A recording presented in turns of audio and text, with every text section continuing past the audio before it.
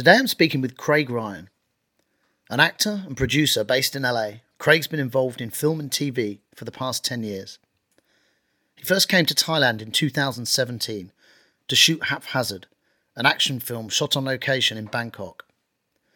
Craig and I have known each other for a couple of years, having worked together on a film project. We talk movies, of course, Thailand and travel, as well as discussing some of Craig's upcoming projects. Here's my chat with Craig Ryan. So Craig Ryan, welcome to the podcast. Thanks, man, for having me. It's beautiful here. Beautiful weather, beautiful country. Let me think. I've been in Thailand now almost 3 weeks as of Monday when I fly out. And let me think. This is my 4th time here. First time to Pai. And thanks for having me. My pleasure. So this, just so the listeners know, so we're sitting, I think I did one other podcast here. I kind of hop around doing them in different places, studios and stuff. But yeah, today's on the iPhone mic and we're sitting on my deck and it's must be about 5:30. So the sun will probably lose light towards the end of the podcast. But yeah, you've been staying here for a few days. And how long have you been in Thailand this time? So I was in actually Singapore for 4 days, visiting a few friends. And then I got to Bangkok for a week, Phuket for about a week on New Year's. That was a great time. And then met you in Chiang Mai at the airport. I think we spent a night there and then did that fun drive up through the mountains. And then, 2 or 3 days here now. Yeah, cool. Yeah. And you've been, how many trips to Thailand now? 4. 4 trips. It's number 4. Yeah, I love it. This one's a recreational trip, right? No I mean, work. I don't know. I always try to say that, it's business and work, because whenever I'm here, I talk about movies. There's a lot of people such as yourself that are in the business and love talking about films, so I always like to make time and go do that. But I like to say it's a holiday, but at the same time, my first film I ever shot was in Thailand, in Bangkok, about 2 or 3 years ago. So I always have a little bit of a kinship with the country as it relates to my profession, film and work, Yeah. So it always becomes a subject that I end up talking about whenever I'm here. Yeah, well, we met, I think we met about 2 years ago, and we had quite a journey through the attempt of making Dark Karma, which may still get made one day, but I won't get into the detail. Maybe we will actually in a bit, into the emotional ups and downs of that process. Mm-hmm. But before that, you'd made a film. You made a film in Thailand, right? How long ago? Haphazard. Yeah, Haphazard. So it's it's being sold right now. We had it released through AFM, the American Film Market in Los Angeles, and then prior to that, we had a release in Spain at the No Identity Action Film Festival. So it was this fun, Guy Ritchie-esque type film that I shot. It's my first film I've ever done. And it was a really unique opportunity when the film was brought to me. I was just going through the regular hurdles and hoops that up-and-coming actors go through. You're doing the rat race in LA and trying to figure out what your next project's going to be. And I had this really unique project come across my desk, and one of the producers approached me about it and told me that they're shooting in Thailand. And when I hear the word Thailand, I'm like, geez, that just sounds so far away, but also interesting. Had you been here before? No. So that was what brought me. No, film brought me to Thailand. I mean, right. I've traveled, my fair share, but Thailand on one hand, Southeast Asia, a little bit out of the norm of I guess, I don't know, my comfort zone, so to speak. And I came out, I got in on New Year's heading into 2017. I'll never forget that. I came out, I met the writer, director, other producer in Bangkok. We had lunch, got on really well, got to go see, another side of Bangkok, from what people see at night versus what people see at day. And, got a real visual aesthetics of the country. And then, kind of did a little bit of a holiday after that. And then, no joke, within 2 months, it was about after my first trip to Thailand, I was right back here for about 5-6 weeks. It was like, a 3 week, 4 week shoot. And then, So film's what brought me here. Yeah, right. And Yeah. can you remember, you were saying something the other night actually about, I can't remember exactly your words, I'm paraphrasing slightly, but you were just talking about what it's like landing in, I've been to LA, right? But, you know, like Bangkok, the smell. We were talking about the smell. Bangkok is just so different, well, right? I'm reading, I was telling you I'm reading Shantaram right now, this is the perfect place to be reading it short of India. And, you know, he talks about, you know, how he broke out of the prison and he's on the airplane, and right when he lands in Bombay or Mumbai, he talks about just the smell, how it just stuck with him. It was just such a unique smell. And when I got off the airplane, my first time in Thailand, December 31st, right before the stroke of midnight, I just smelt that humid, it was such a unique smell. I don't know how to explain. It was just the smell of Thailand, the smell of Bangkok at least. And it just always stuck with me, that smell. It's just, it was definitely, good smell, bad smell. Yeah, it was like it had like a tropical smell. Like, you know, I've been to the Caribbean a bunch, and it smelled like, you know, something you'd maybe smell in the Caribbean, that sort of, you know, nice smell. But then it had another smell that was not so nice. And then, you know, you put that together with the town itself, and I just thought I was transported to another universe, another planet that night. I can remember going to India. Like, I travelled to India when I was 18, I think. 19 the first time I went from the UK. I was like pasty white and ginger. But I had never been anywhere really. I think I've been to France, but I can remember same kind of experience in a different way. Just the sensual overload, overloaded the senses. And I remember landing hottest day, 45 degrees. It was fucking great. Really, like just the education you get through that type of travel. Yeah, when it's a real shock to the system, a different kind of place. I mean, LA, you know. Yeah, LA too. Like LA has it to too. Bangkok is just. I mean, you get so desensitized, you know, because I live in LA. When I first moved there, I always said that it smelled different. You just looking at it, and just, you know, I grew up in a small ski resort town, so. Moving to LA was quite a change in scenery, but no, there's nothing like the first time. I still smelt it when I came this trip, but nothing like my very first time touching down in Thailand. You know, it's always the first time going somewhere. Now I'm a little bit more used to it. Yeah. Yeah. Cool. So, I mean, movies, I want to talk movies. I mean, you've always wanted to be an actor? You know, I've just always loved movies. I don't know how else to put it. Movies were my escape as a kid. I had a great childhood, but I always was just very fascinated with film, you know, movies in general, how they're made, what it takes to make them. I grew up with a lot of celebrities and their children I went to school with. So I grew up knowing Bruce Willis, Demi Moore. They would come to school regularly and pick their kids up and have me over for play dates. And I just was always very mesmerized, particularly by Bruce, you know, just because he's this big action hero guy, but he was just so cool and down to earth. And I just, you know, thought of them as not human, if that makes sense. Just people that are just immortals in a way. I don't know. I always put, you know, celebrities, actors in particular, on a pedestal. And I moved to LA right after high school, and I got a job down there to work for one of my dad's friends' headhunting companies. If people know what that is, it's kind of in the tech world, which you're familiar with. You hire software engineers. Most people who listen to this will know. Yeah, so they know exactly what I'm talking about. I didn't like it, but, you know, it paid the bills. I can see you as a recruiter, actually. Yeah, exactly. You know what? Eddie wants to make a film about a crazy recruiter. Well, I'll talk with him about it, because it made me feel that way. You'd fit that part as well. Yeah, it's you know, you're selling a product that you have to believe in, and the same goes with film. You know, you're selling a product, a movie you believe in, and you're trying to get money for it. So it's kind of, if anything, I should be grateful to that job, because it helped me in terms of my sales pitch on the producer side, you know, not the creative side as an actor. But anyways, long story short, I had that job, down in LA. One of my mom's friends runs one of the big acting studios down there, and he said, bring him in, have him come to classes. You know, I went, loved it,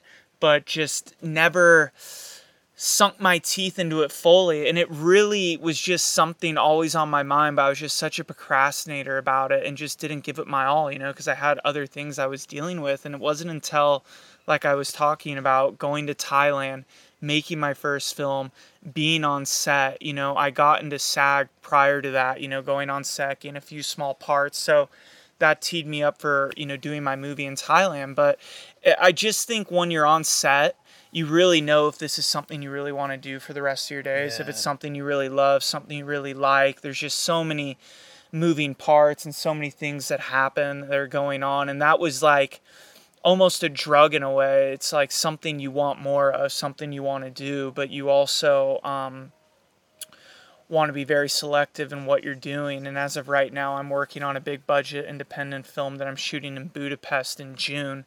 A little bit of a step up from the other film I did in Thailand. What's that called? It's called The Man Who Saved Paris. So my producing partner is a third generation producer. He comes from a very long lineage. His name's Dean Zanuck, and his grandfather, Daryl Zanuck, was the original founder of 20th Century Fox. He built it from the ground up when it was nothing and made it into something. He discovered everyone from Marilyn Monroe to Audrey Hepburn to, you know, you can go on. And his son, Richard, Dean's dad, he worked at the studio. He was about my age when they hired him. And then he broke off and formed his own independent brand. And the first two films he cranked out were The Sting and Jaws. He found a little unknown name director by the name of Steven Spielberg, and he gave him his first shot at a big movie. So my partner, Dean Zanuck, he's taken me under his wing. He brought me on as his partner, the lead producer with him. And he's giving me an amazing, unique opportunity to be involved in the film on camera as well. So our leading cast is Stanley Tucci from Devils Wear Prada, Jean Reno from Leon the Professional. We got Christian Scott Thomas, who did actually Thailand film Only God Forgives, and The English Patient. You know, two of the three are Oscar-nominated actors, and we have a lot of other people that might be joining the ranks as well. So a lot happening, and just to give you a quick synopsis, it's about a brothel owner during the 1940s in Paris, Stanley Tucci, and he's pretty much tasked with restoring the city's image of romance, light, you know, all the things that Paris is known for after the Nazi occupation. So it's a romance. It's going to be a very unique film. I think outside of the cast, the strength of the film's the script. The first time I read it, I was like, oh my God, I got to be involved in this film. I'd love to have a read. Yeah, absolutely. I will. Yeah. And I gave, you know, you got to give everything, you know, to this. And that's what I've learned is you really have to give it your all. And I've given everything to this project in terms of all my resources to helping get it financed, and we've gotten it so far, and we have, you know, everything we need to now make a completed film. So we're very blessed. We're very lucky. Dean calls me the lucky one. He's been at this film for 10 years. Oh, has he? So you know, I've been at it for 1 year. So to go back to what you and I were talking about, how Dark Karma, it took us a year or so to get it to where it was.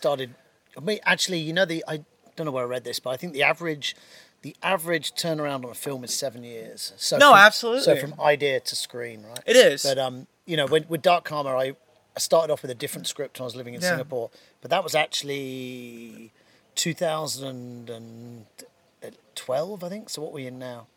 So that's 9. Well, now it's 2020 is a few 7, days. 8 years. Yeah, so 7, 8 years. So you're right there in that sweet I then spot. rewrote it when I got to Thailand, but that was 2014.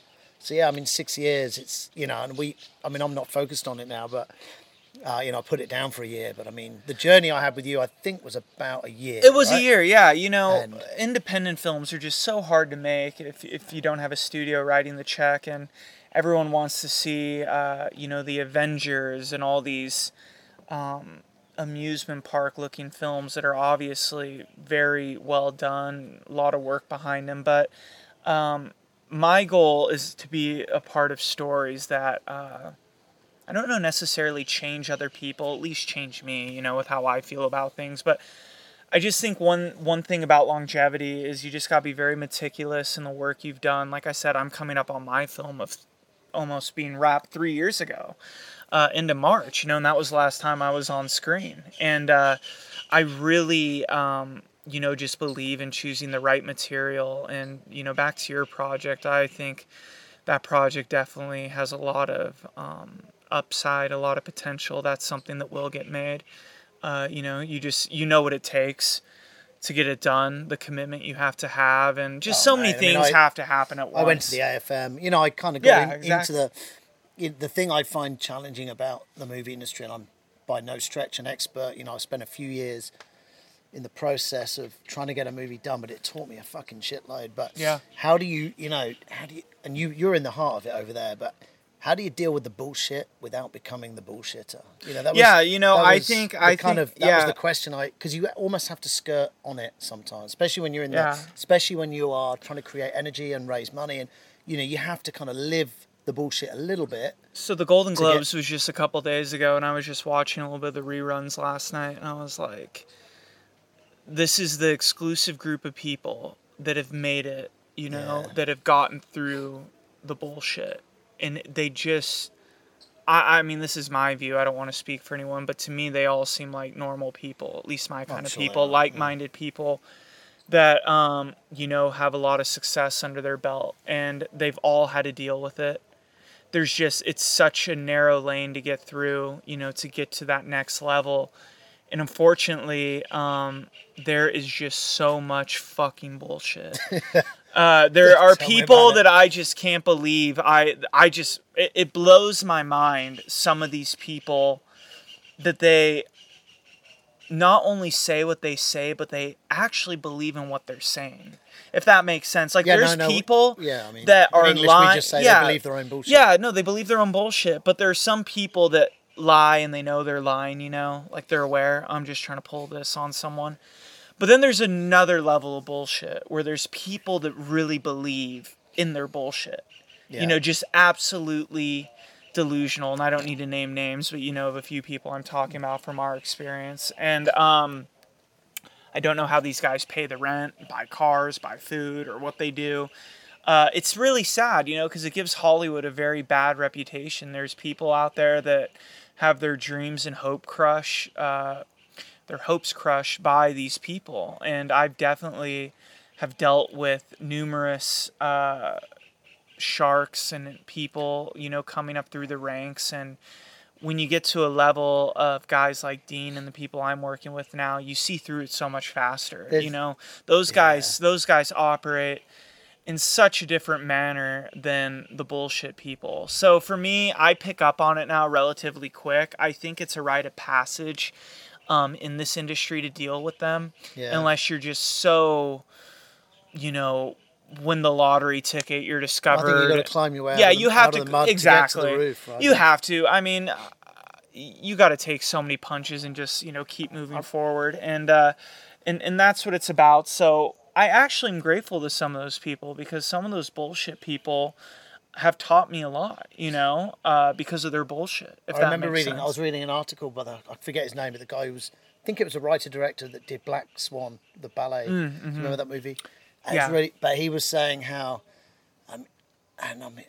he's done about 7 or 8 movies. Yeah, I think he actually did the one about the Ark as well, Noah maybe. In fact, that Noah movie, I might be wrong, so if I'm wrong, because it might be 2 stories, but the Noah movie, I remember he was saying 20 years from idea to screen. But anyway, he was saying that whenever he was in meetings in Hollywood with anyone, he just had a mantra in his head which made him always deal with things in the right way, which was, they are lying, they are lying. No, so it's and he was using this as good advice. He's like, if you just go in with that mantra, you'll see through the bullshit and you'll...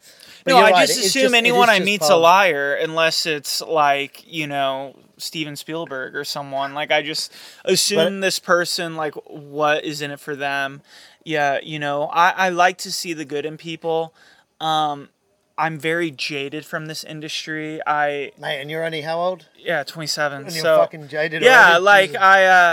I'm lukewarm, but I'm a nice guy once you get to know me, but I'm very picky about my circle of people now. I got no time for bullshit. You and I were just talking about before you started recording this, how you were saying that you're just very pragmatic, exactly. That's probably a more positive word than I would have used. Yeah, that's a nicer way to put it. And that's completely fine. You need to be that way.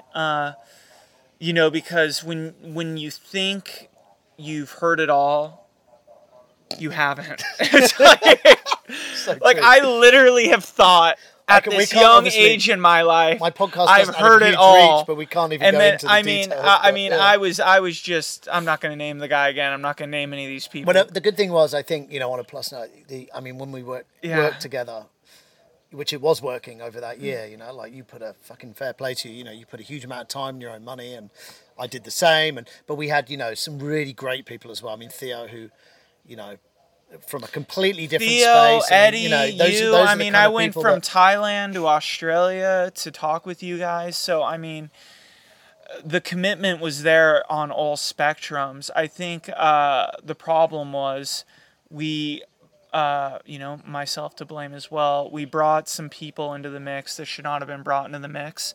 Not saying that they, you know, sank the ship, but they definitely did not help the situation. So I think, yeah, like you said, about being pragmatic, bringing the right people. You know, you always want to bring like-minded people into the situation. A lot of these guys are like-minded people. They all love film like we do. They all want to make movies. So you know that they're coming from the right place to some degree.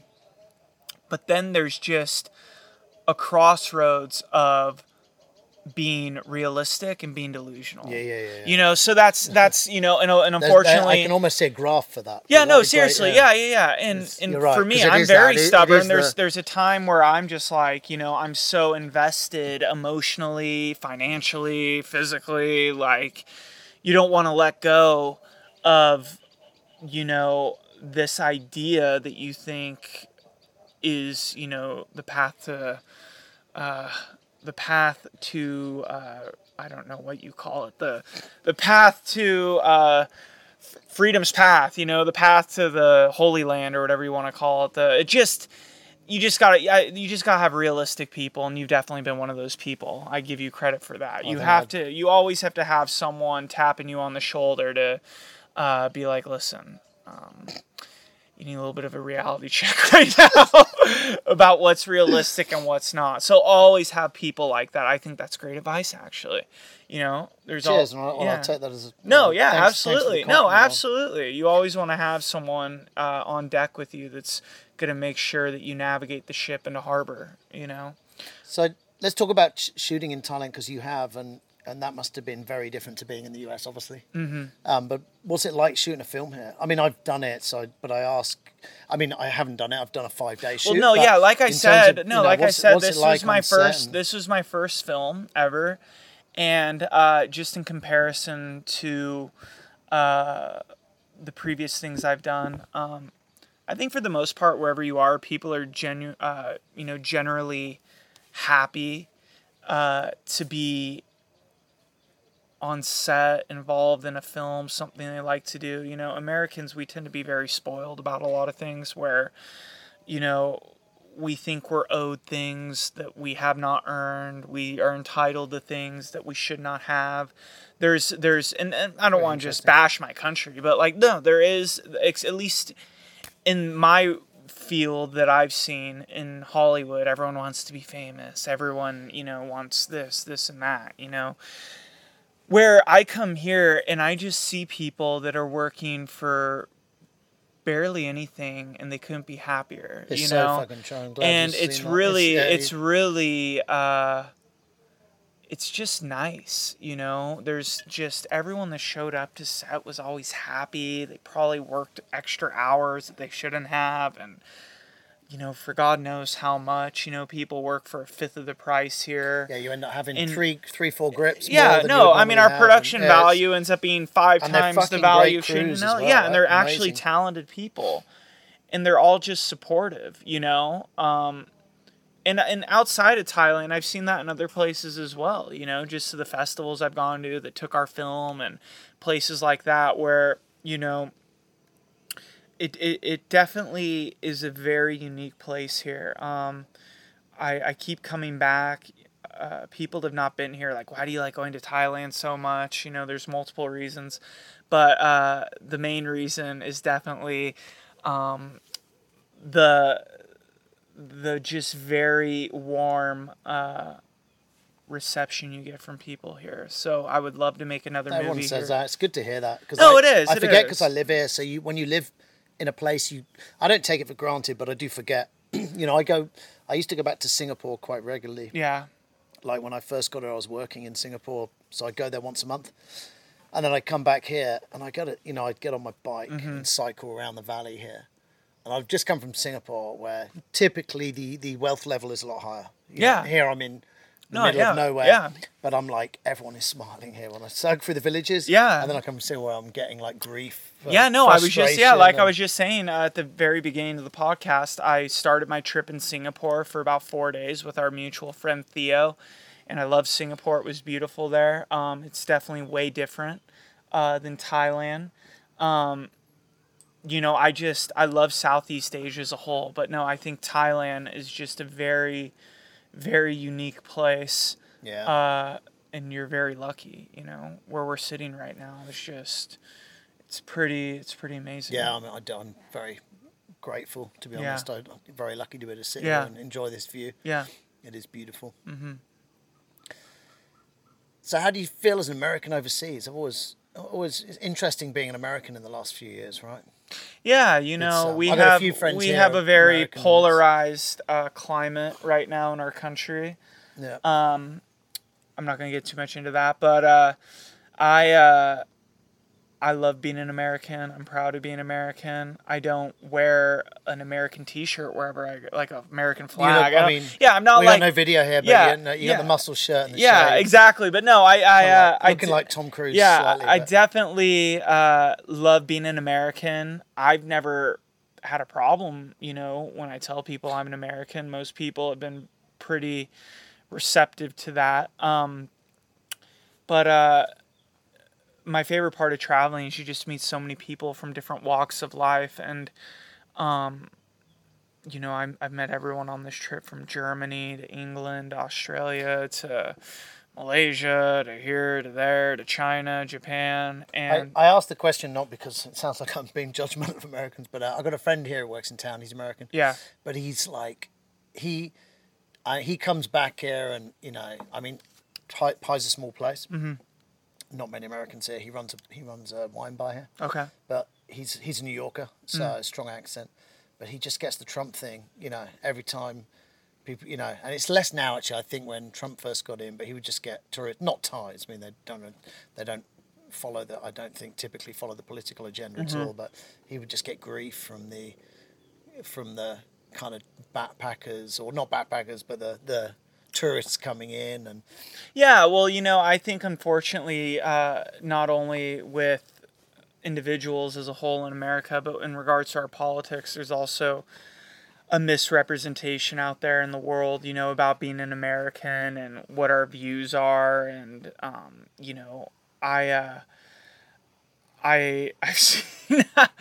seen some interesting videos of how Americans conduct themselves overseas and how they act. I think you can find that almost anywhere, though. Mate, a lot better than the British. Yeah, exactly. I shouldn't say British. I should say English. Yeah, the English. Yeah. English were renowned for being bad. Yeah, because you're bringing a lot of other people in. Yeah. Listen, America it's a great place. I love it. It'll always be my home. I love LA, but I do get sick of it, and I just think that's anywhere you go. Coming to these countries is almost kind of like an escape from the day-to-day bullshit that we have to deal with back there. But again, it's not just in America. It's like any big city. Do you see it as the land of the free? I mean, yeah. I asked that in a way of... Actually, I ask it in a way of... For me, part of me moving here was because I never really felt free in the West. Whereas and this is probably not a Thai thing. It's probably more just... I might just be an environment thing of where I live. Well, outside of paying bills, it's very free, I mean, just you can go wherever you want, do whatever you want, whenever you want. You just got to pay. Not like... We went to Sydney together, didn't we? I'm just remembering. Yeah, we did, yeah. No, but again, you got closed down in a restaurant for being loud. Do you remember that? Yeah, but then they served me 5 minutes later. But I was quite surprised.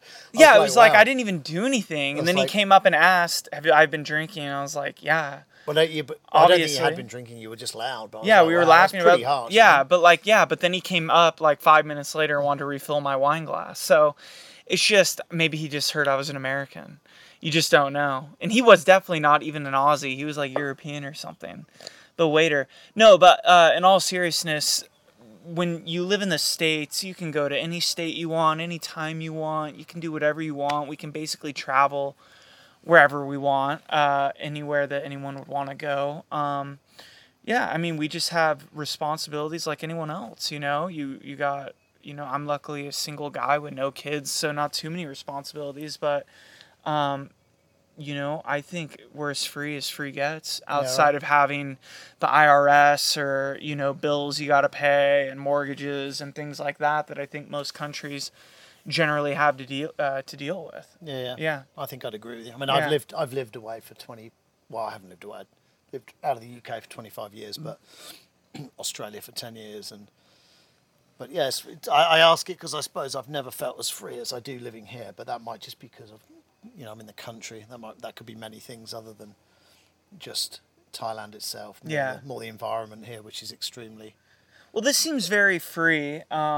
I don't want to get too much into it on the podcast and stuff, but yeah, it's definitely, it's a different type of free here. To me, it's like a freedom of just more, I don't know, it's very relaxed Have I sent you down a philosophical you got me like thinking real deep now. That's good. Yeah. No. It's a good question though Let's talk about your moustache then instead. There's no video there. I just noticed you're growing a moustache, right? Yeah, well, I just shaved and Is this in preparation for Top Gun 2? No, I don't know what I did, why I did this. I had this goatee and I just cleaned it up a little bit, and I was going to take the mustache off completely, but every time I shave completely, I mean, I get ID'd to buy a lighter, which isn't a bad thing. That's definitely not a bad thing. It's not a bad thing, but I definitely look 10 years younger than I am when I'm clean shaven. I like to have a little bit of stubble, but actually this whole trip, I've been virtually clean shaven. This mustache and the goatee I had earlier, that's the first facial hair I've allowed this trip. So, yeah, it's nothing for anything in particular. But thank you for asking. That's okay. People aren't going to quite get the... that was a video question as opposed to... Anyway, I'm going to get back to being serious on movies. But something I had in mind... I'm always interested to see how people see the industry now. Mm-hmm. Particularly someone who is going to be in it for a good while. Yeah.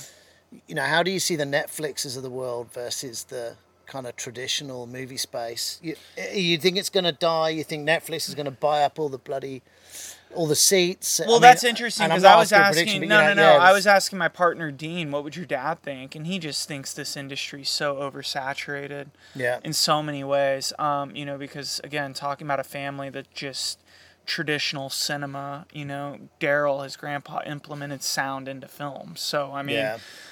There's a very emotional attachment for Dean in regards to, you know, being involved in film and independent films, getting them released in the cinema, things like that. You know, look at Martin Scorsese's Irishman. It went to Netflix and it's done very well. But I still think the stipulation was he wanted to have a 2 weeks of theatrical release in the theater where you could see it. It went to Netflix within a month, right? Yeah, I don't know. Or it might have. I read an article in the New Yorker or somewhere about how Scorsese was like, "Please don't anyone watch this on an iPhone." And it's funny, right? I've started watching a lot of stuff on my iPhone now. Or Scorsese says a lot of things I agree with him with. You know, on his comment on the Avengers and all that stuff too. I do agree with him. It's not real cinema. But anyways, I don't think anything's going to change. I mean, you know, I was. The night before my flight out here, I was with a film fund and I was talking with the guys and they were saying how hard it is to get private equity for films. It's just becoming tougher and tougher, and I don't know how much truth there is to that. I mean, I just think it's hard. In general, I just think everything that's competitive is hard, whether it's this profession or being in real estate or being a lawyer. Yeah, this is probably more uniquely hard. I think it's more out of people's comfort zones. When you talk to people that you're doing a movie and you're looking for film, I think half the battle is people are intimidated by it. They don't want to get involved in something. I'm sure it's always been difficult. Yeah, I can't imagine it's ever been easy. It's always been difficult. Certainly coming from a traditional business and trying to go into movie, in terms of getting money, it's the hardest thing is being able to prove is the wrong word, but being able to pitch the return on investment is much harder. Yeah. Unless you're in that millions, unless you're in that real high end. There's so many jobs right now. There's risks anyway. Yeah, there's so much work and so many jobs and so many things being made. I just don't see how a Netflix or a Amazon Prime or a Hulu or Disney Plus can just buy up all the content, on everything that's out there in circulation. There's just so much out there, but I definitely do think the streaming services are a very unique platform. They're definitely worthwhile. I think they're awesome, actually, but I don't think buying a ticket to the movies and taking your girlfriend out on a date's gonna disappear anytime soon. Yeah, I've asked this question to a couple of people. I think when Don I did a podcast with him, but he said the same. And I don't know. There's no cinema here. I miss the movie experience. Yeah, I was going to say, let's go see a movie. Yeah. As soon as I'm in Chiang Mai, the first thing we do is go to the movie. We should get something set up here. You should get a projector. That would be good. You should, absolutely. Midnight movies on the pond. Yeah, that'd be awesome. That would be good. That's a very good idea. Get a projector hanging from the tree out there or something here. Watch it. Set up a mat and watch. That'd be cool. That would be You could do it. It's worth thinking about. Yeah. Yeah, with this view, it'd be amazing. So where else have you been in Asia? Thailand? China, Singapore. You've been to China for business, for business. Another film that, that place is so hard to do anything in. What, film-wise? Yeah. The legislation or the regulation. But I'm really glad I went to Singapore this trip because now one of the writers that I was talking to you about, Ridley Pearson, he has a book series that... he's been trying to get developed for some time, and Vince Vaughn and his company Wild West Productions were involved in it for a while, and I think they just had such a hard time because the first book is in China. They just had such a hard time getting it made there, and Ridley was saying, shoot in Singapore. And then just when I was with Theo and he was showing me literally every nook and cranny in Singapore, I was just looking around and all the visual aesthetics and just everything about Singapore, and I loved it there. Like I was saying earlier in the podcast, that's definitely a place I want to explore doing. So that's the first time you've been to Singapore? Yeah. So I want to go back again. I would live in Singapore. I really would. It's got everything I like. It's very clean. They always say it's Asia light. As in, Yeah, no, exactly. Well, it's like the New York City of Southeast Asia. It's very, it's flipping well run. It's really clean. It's very well run, but it still has all the, Asian culture, from Chinese to Thai to Indians to Malay to everything. So it's definitely a huge melting pot of different people there. And it's got a Koreatown, a Chinatown, a little Tokyo. I mean, it was I thought you'd like it. I really like it. So that's definitely, outside of Thailand, that is a place I plan to revisit in the very near future. China, I like China. Shanghai was where I went. It's cool. Never say never, but it's not top on my to-do list right now to go there. For a variety of reasons. Film is already so hard to make. Why make it harder? Go to another country that's going to make it even more difficult than how difficult it already is to make just in my country alone. So that's just my kind of view with it. But it's interesting to say that, but your decision to take that first movie here, I'm assuming it's probably easier to do something like that because less actors in LA, right? Yeah. Are going to be willing to get on a plane and walk out into Bangkok. Yeah, I just think it sounded so interesting. By the way, I think it's a very sensible fucking approach. It's just like, my production company's called Systematic Entertainment, and everything I do is in a very systematic way. I look at how things will work and how they won't work, and I think as I've gotten just, a little bit more knowledge as I've learned this industry, I still have a very long ways to go, obviously, but I just know 1,000 ways not to screw in a light bulb, and I know how difficult it already is. I look at very systematic ways to not cut corners, I don't like that word, but definitely advance my career, while also not only in the best interest of the project, but also in the most methodical way possible.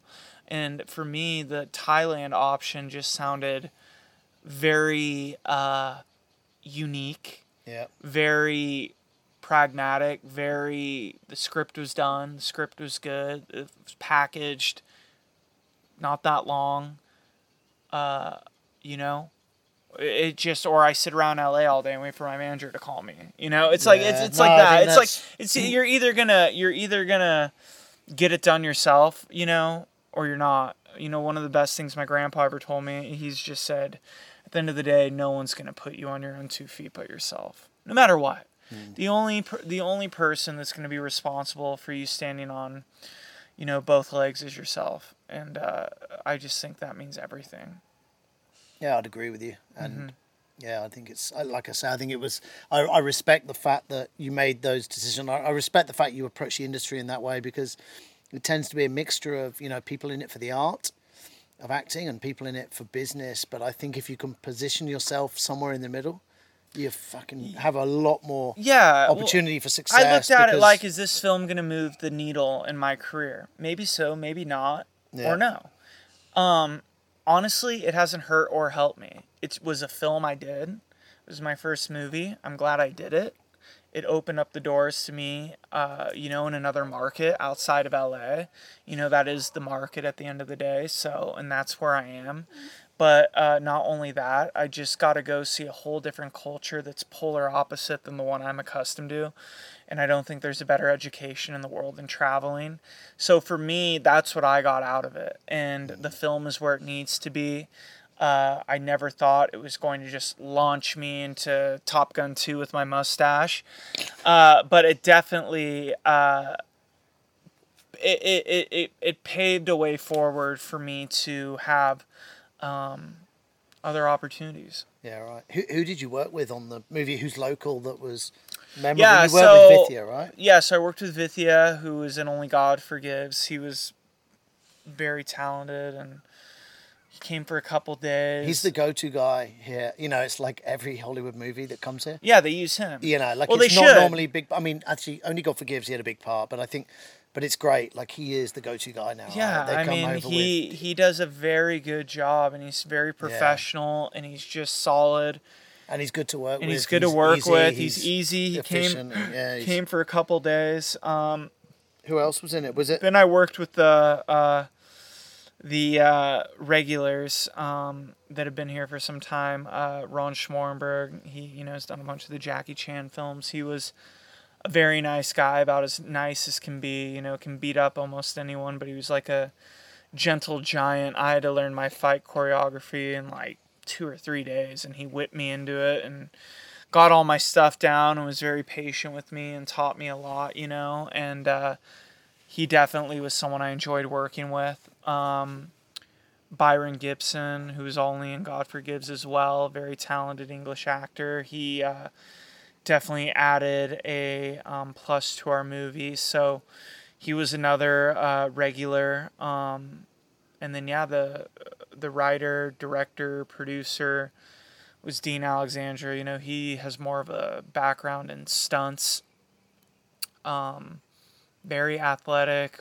Probably the nicest guy you'll ever meet. Did you shoot? Was the whole thing shot in Bangkok? All of it. Yeah, we went out into the sticks a little bit. Then I think we shot down one island. I wasn't there, but maybe it's Koh Si Chang. Well, looking at the trailer, was that studio? I mean, some of the stuff looks like big clubs. I didn't recognize half of the sets. So they got into a club at Soy Cowboy. Oh, okay. Yeah, that's like one of the most expensive places to shoot. Yeah, well, I know which one it was. So the one from The Hangover, probably, which is all jazzed up. Was that in Soy Cowboy as well? Yeah. That whole place has been done up. It was done up for The Hangover, but they shot. I'll have a look again, they shot.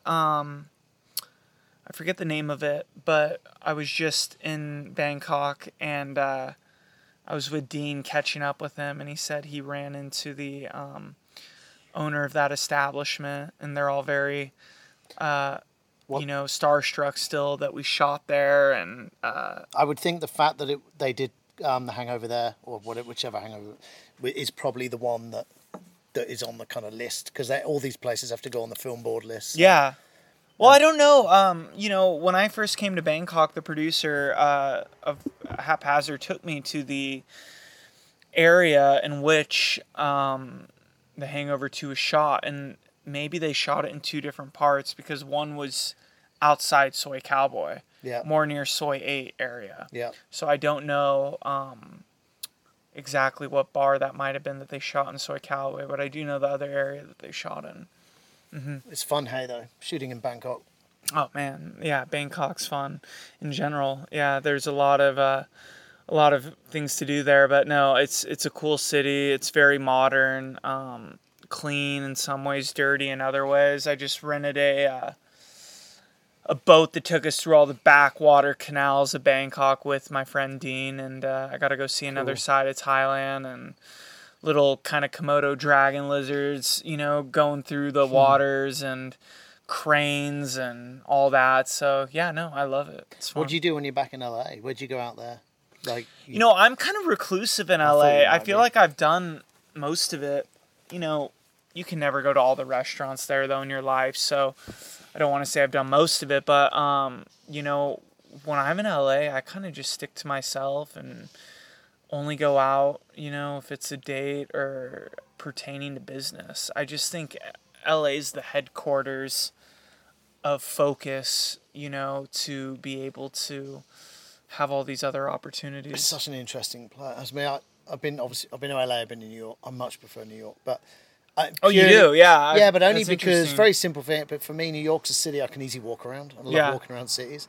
LA's LA's more sprawled out. You gotta have a car. When I went to the AFM, I'd done a huge trip getting there, landed, went straight out the first night, met a bunch of people, and then I ended up in some club, which was like we were like 40 minutes from Santa Monica. It's just so sprawling. Whereas when I was in New York, I could just kind of get up. I could walk around all night, and you don't need a car. It's not a cultural thing. It's purely a geographical, structural thing. Yeah, you don't need a car in New York. Yeah. No, not at all. Way different. I'm a West Coast guy. I like the weather more. Really? Well, it is more of a beach. I mean, to be honest, in your industry, it's the place to be. Anyway. Yeah. New York, though, definitely has just as much going on. I think that's more where you go if you want to be a runway model or do high-end fashion. But if you want to be in movies, you definitely want to be in LA. Yeah, right. Mm-hmm. We're going to lose the sun soon, but I didn't write my quick fire questions down, but let me see if I can remember them. But just a couple of kind of random thrown out questions. Yeah, hopefully our food's defrosted by now. Out of the fridge. I don't do frozen food. Come on. It's all fresh. If you weren't an actor, what would you be? That's interesting. I was a very good athlete growing up. I always played hockey. I was very into tennis. I almost went to boarding school for both. I think I really would have liked being a general manager of a sports team.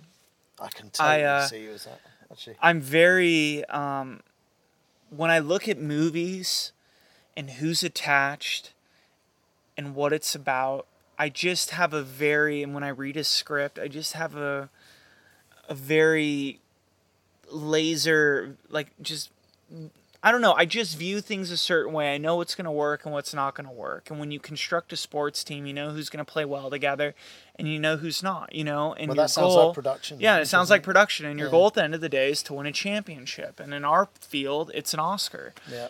Dean Zanuck, my partner, really believes that Stanley Tucci's going to get an Oscar nomination for this. And we have assembled a team. And my partner, Dean, will ask me who is the weakest link on the chain, who needs to go, and who do you want to keep. And I view that the same way. When I,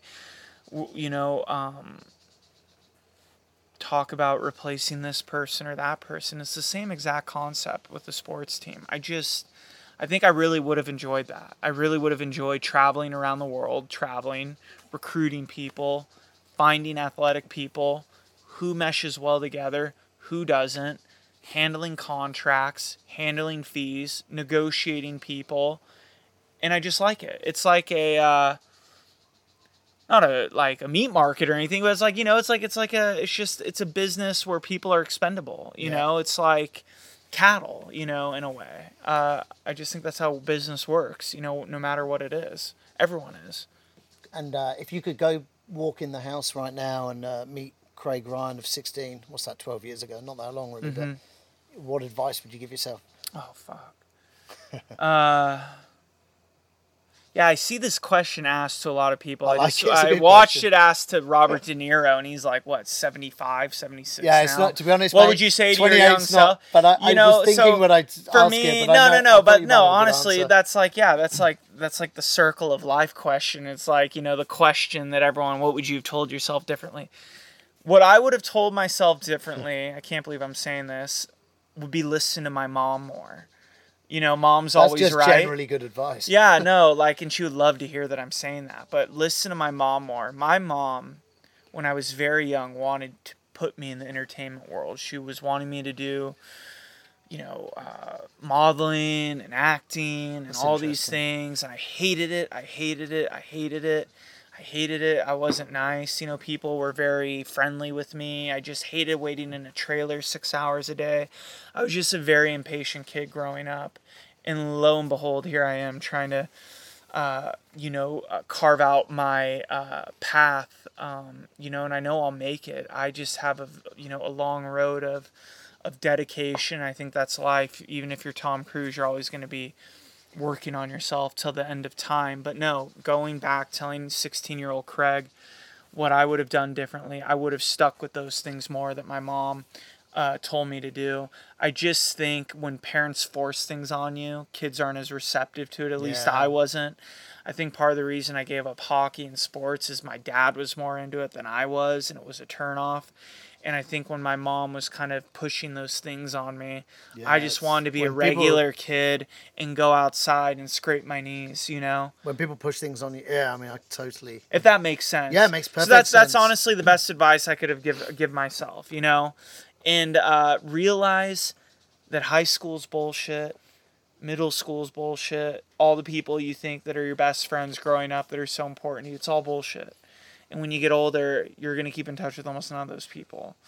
And you're going to make new friends. You're going to meet new people. You're going to go to new places. You're going to it just changes. That's one thing I would definitely tell myself as well. This is all, you think, it is what it is, but it's all going to work out.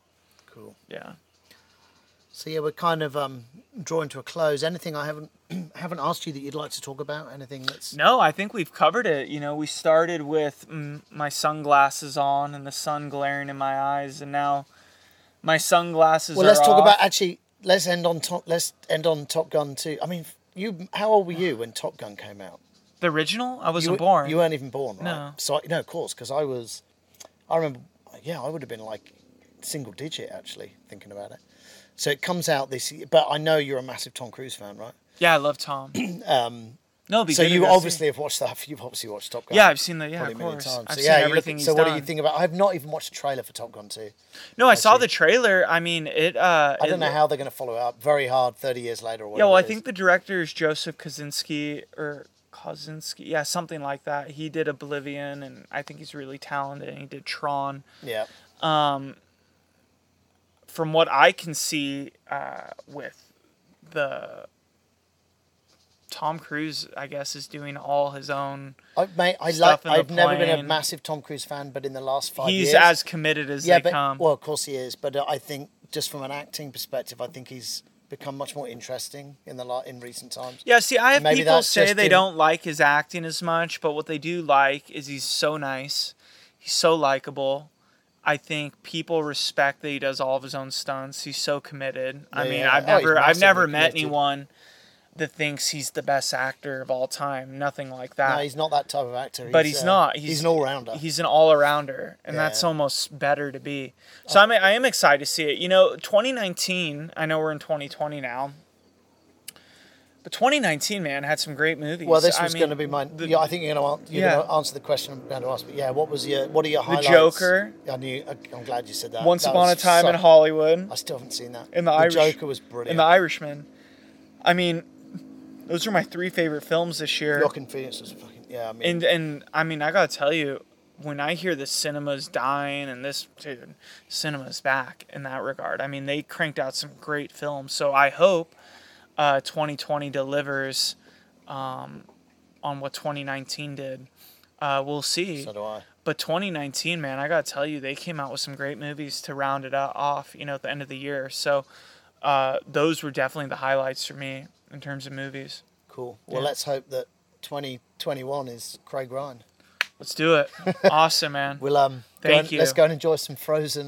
Some frozen. What's it called again? Chili con carne. Chili con carne. Yeah. Let's do it. Frozen chili con carne. Well, I'm sure it's defrosted by now. We'll see. I'm sure it is. Awesome. All right. Well, thanks for taking the time, man. That was fun, man. Awesome. Thank you. I appreciate it. Soon. Cheers, awesome. man.